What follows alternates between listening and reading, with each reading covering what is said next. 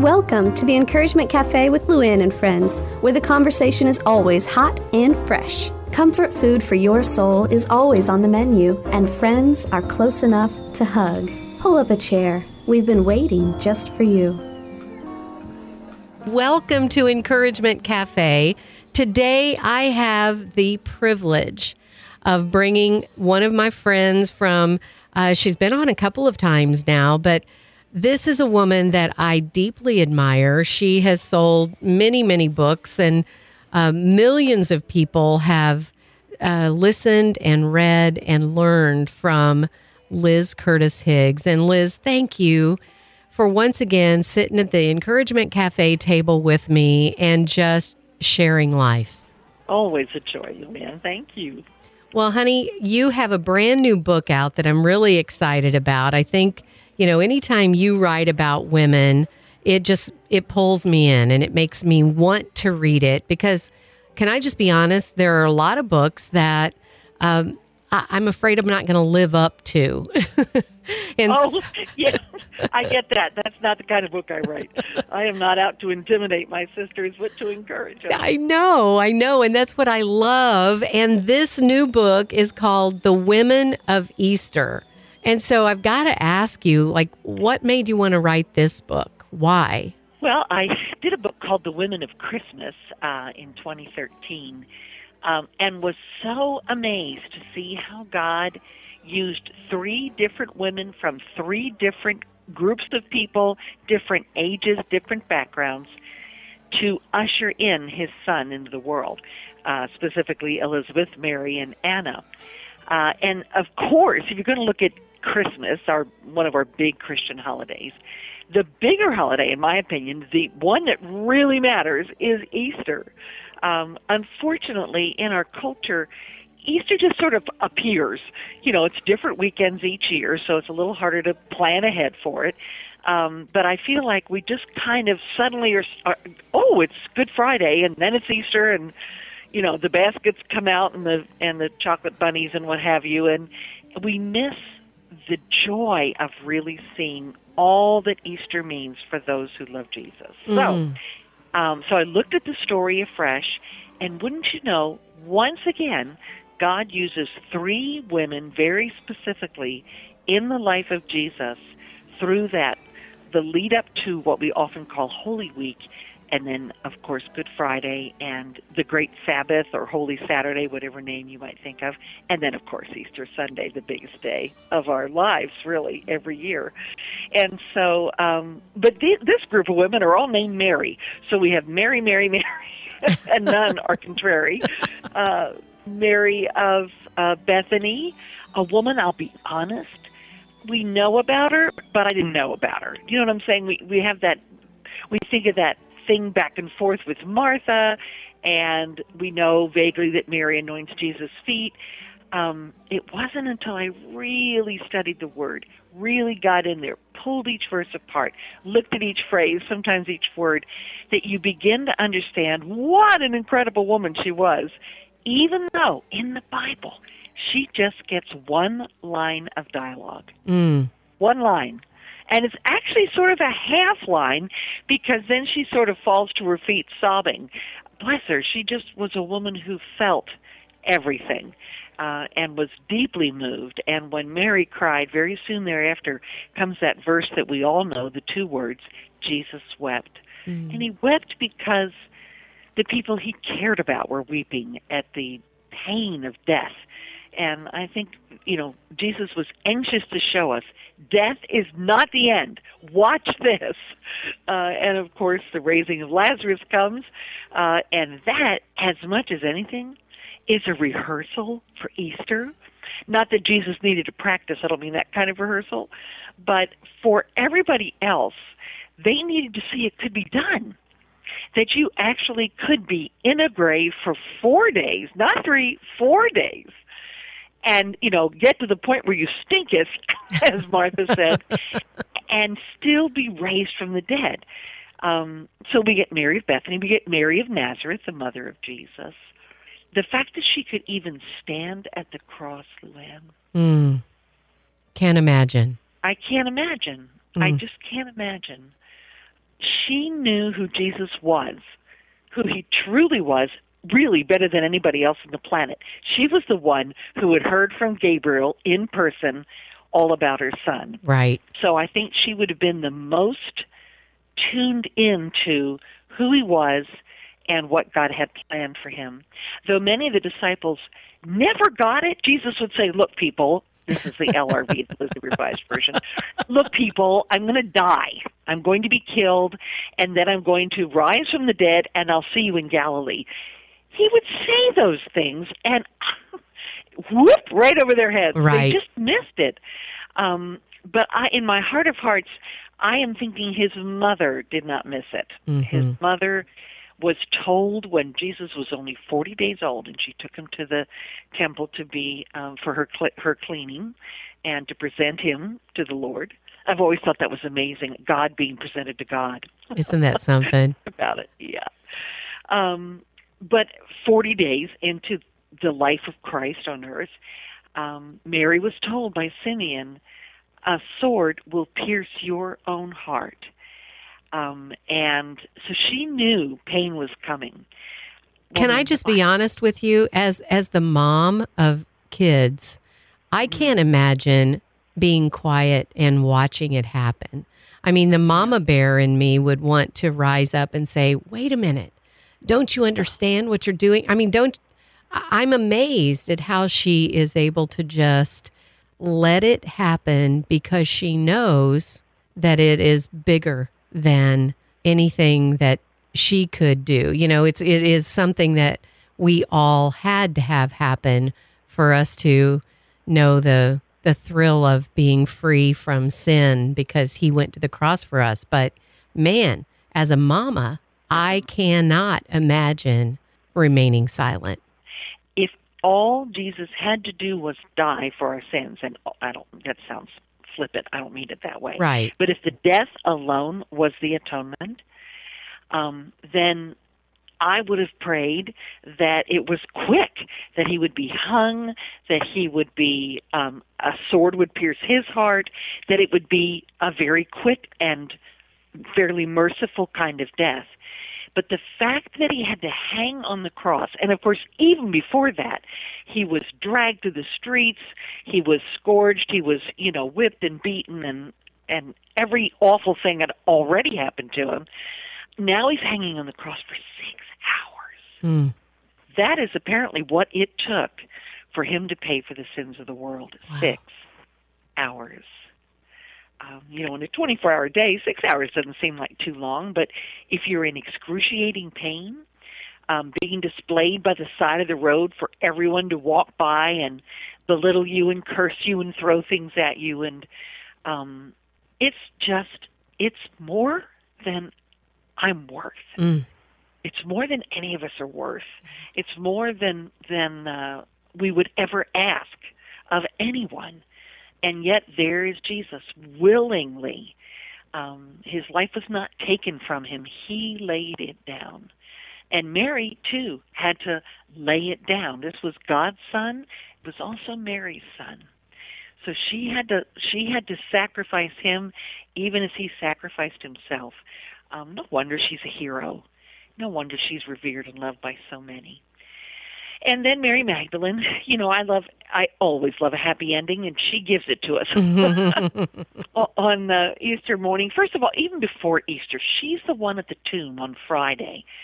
And so Mary Magdalene is there, and on the Sabbath night, after the Sabbath ends on, in essence, Saturday night, she is hurrying out to the markets, which reopened after the Sabbath, to get spices for the next day. And on Easter morning, she rises very early, the Bible says, just before sunrise. It's a very particular time. The sun has not crested the horizon yet. It's still pretty dark in the streets of Jerusalem. And Mary Magdalene and other women are running through the streets, headed for the tomb. It's outside of the city gates, so it would have taken them perhaps 15 minutes to get there. And they are on a mission. Jesus is gone, they believe, but they still want to minister to him. They still want to serve him. And then that morning unfolds, and it is one incredible morning. It really is. Before all is said and done, you've got Roman guards falling down dead and a dead person who's risen from the dead. It's just that kind of morning. Wow. And minute by minute, it's described for us in the Gospels, and it's all about the women. The women. Just amazing that they would be the ones to go to the tomb, to see the risen Christ, in the case of Mary Magdalene, to go back and tell the disciples, who then come running and look for themselves and go, yep, the tomb is empty, but they don't see the risen Christ. But Mary does. Mary Magdalene does. And then she is sent by Christ. Get your head around this. A woman formerly filled with 7 demons, so maybe not the most credible witness that we would choose. And he tells her, go and tell my disciples. It couldn't be clearer than that. That calling is strong. Go and tell. And Mary, who doesn't say what I would have said, look, I already went and I told. and they didn't buy it. They thought I was crazy, is what the scripture says. They thought they were out of their minds. Right. She could have resisted. I would have said, oh, Jesus, please come with me. I can see you here. I want them to see you. She does not resist his call at all. She goes and says 5 words that changed the world. I have seen the Lord. Wow. I mean, that is a great picture for all of us women that are listening to this story right now. As Liz is sitting here telling us, when God calls us and says, go and tell, it really doesn't matter if the rest of the world is believing us or not. It doesn't really matter about our feelings. All we need to embrace in that moment is that the Savior of the world has called us and trusts us to go and tell. Yeah. And he doesn't even actually give her the option. Right. He doesn't say, would you consider going and telling? Mm-hmm. Would you pray about it? None of that. Go and tell. Now, how could he say that to her? Because he knew she would go and tell. Right. He wasn't waiting for an answer in the same way when Gabriel brought the news to Mary that she was going to be with child. But the truth is, he wasn't waiting for an answer. Her answer was going to be yes. God knew that. He chose wisely. And so with Mary, he knew. He knew exactly how that day was going to unfold. But we just stand in amazement, and we put ourselves in her shoes and say, could I do that? Right. If that was my calling, to tell the most important news the world has ever heard, first of all, could I do it in 5 words? Mm-hmm. Oh, me of many words. Could I do it in 5? Right. Wow. And could I say it with such conviction that they believed me? But notice what she is saying. I have seen, not I've seen an empty tomb, not I've touched his discarded garments. She actually touches the Lord. And she heard him, and this just is amazing, speak her name. Yeah. He said her name, and even though 7 of the women in the New Testament were named Mary, when he said Mary, she knew exactly which Mary he was talking to, and of course who was speaking. Yes. My daddy's been gone for 17 years, but I can tell you, if he called me on the phone today, he would only have to say my name, and I would know it was my father. Absolutely. My father-in-law passed away last summer, and he was supposed to get hearing aids. And on the day that he was supposed to get them, he went into the hospital, never to come back out. And I remember saying, hey, Dad, do you think we're going to need to get some of those hearing aids in here in the hospital? And he said, I think I'm going to hear God's voice just fine. And that's exactly what Mary was experiencing right there. She heard God's voice just fine. Just fine, right? Mm-hmm. Yeah, she had ears to hear. She had what she needed, and feet to run, and a heart to share. She ran and told anybody who would sit still long enough to listen, I have seen the Lord. Oh, it's so marvelous. I giggle when people say, "Oh, Lizzie, when you tell the stories of the Bible, you make the Bible come alive." That always makes me laugh. Luann, it's the living Word of God. Yes. It needs no help from Liz Curtis Higgs, not one bit.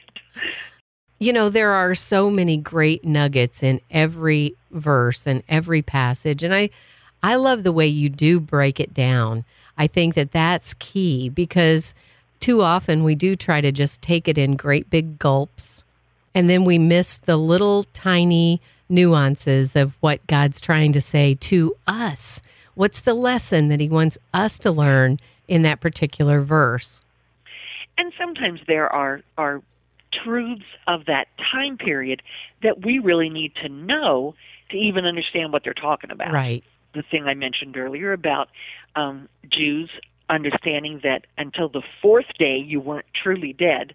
I didn't know that. That was a new fact for me to discover, and it made everything make sense. Mm-hmm. Because otherwise I'm like, really, Lord, wouldn't 3 days in the grave be just enough? Nope, had to be 4, had to be. And of course, Jesus tarried instead of coming as soon as he got word from Mary and Martha that their brother was ill. He tarried for 2 days. But he did this very intentionally, and he told his disciples, it's good that I wait. There's a purpose for this. And of course, he told them, don't worry, Lazarus is asleep. But, we'll go wake him up. They say, this is another one of those funny one-liners of the Bible to me. Their response is, well, if he's sick, then sleeping is exactly what he should do. And that LRV is pretty close to the NIV.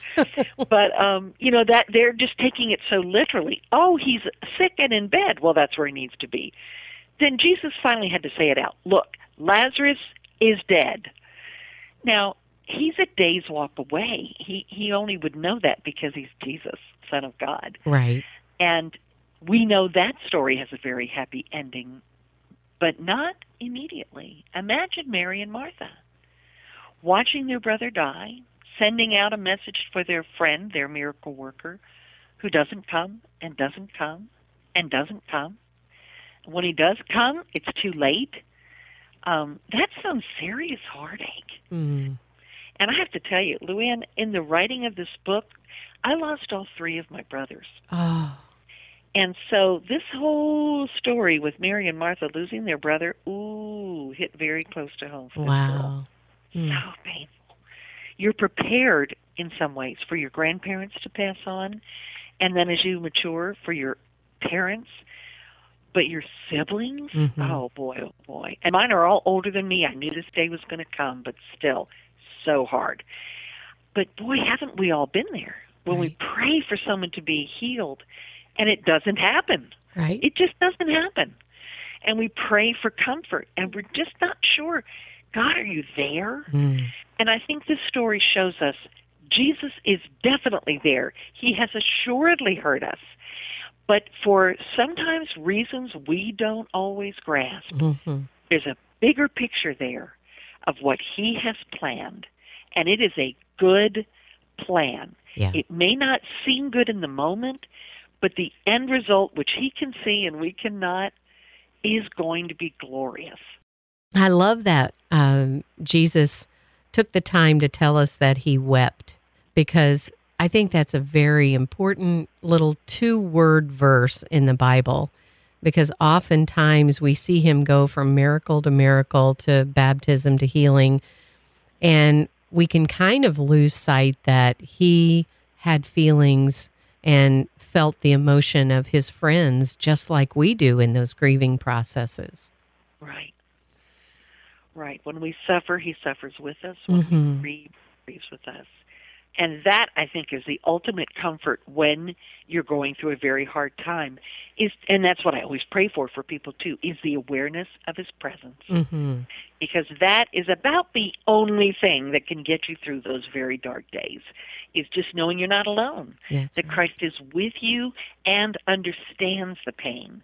Better, in fact, than we could ever imagine. He understands pain.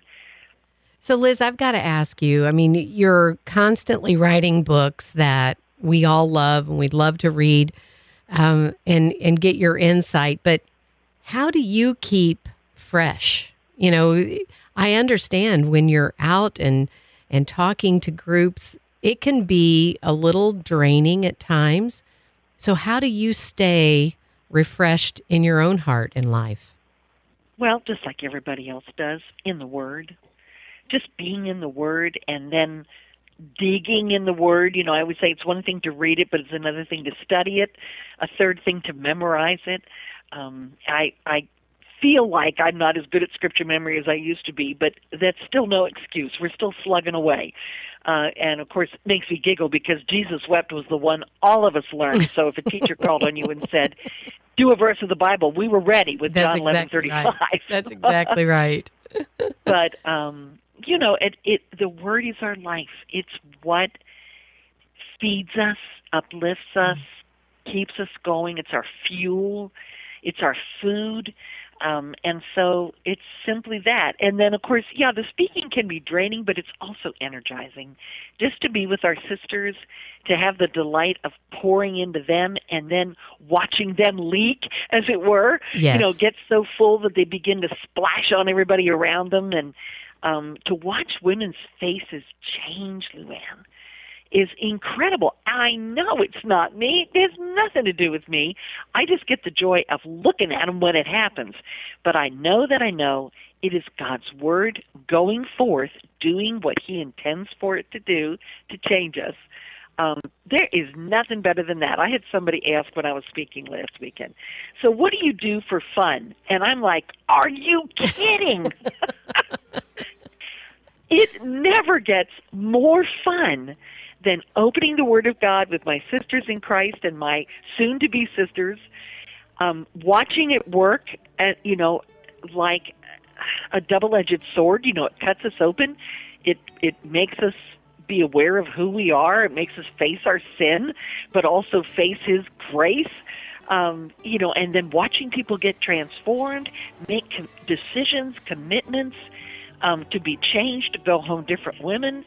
Oh, yeah, this is as good as it gets. That is exactly right. And I am so excited to announce that Liz Curtis Higgs is going to be with us next year, 2018, on March the 3rd. I cannot wait. She's going to be in Advance, North Carolina with us at Unspeakable Joy. Mark your calendars right now, March the 3rd, because it is going to be, as her husband calls it, it's going to be a Liz sandwich. She's going to open up she's going to open up the day, she's going to close the day, and you're going to want to be a part of that day. Liz, I am over the top excited about you coming and sharing life with us. I am so looking forward to that. But before 2018 gets here, what's next for you? Well, you know, there always is something next. I just got back from ministering in Japan, which was such a joy. 0.5% of Japanese people are Christian. Oh, my. Just get your head around that little number. And so to go over there and to encourage the missionaries there that they are doing God's work, because they're looking at their fruit trees seem to have barely any fruit. But, you know, God is measuring something far beyond a basket sitting under a tree. Right. And their hearts are big and beautiful for God. So it was huge. I have my usual, you know, busy speaking season. I'm finishing up my next book, which is 31 Proverbs to Light Your Path.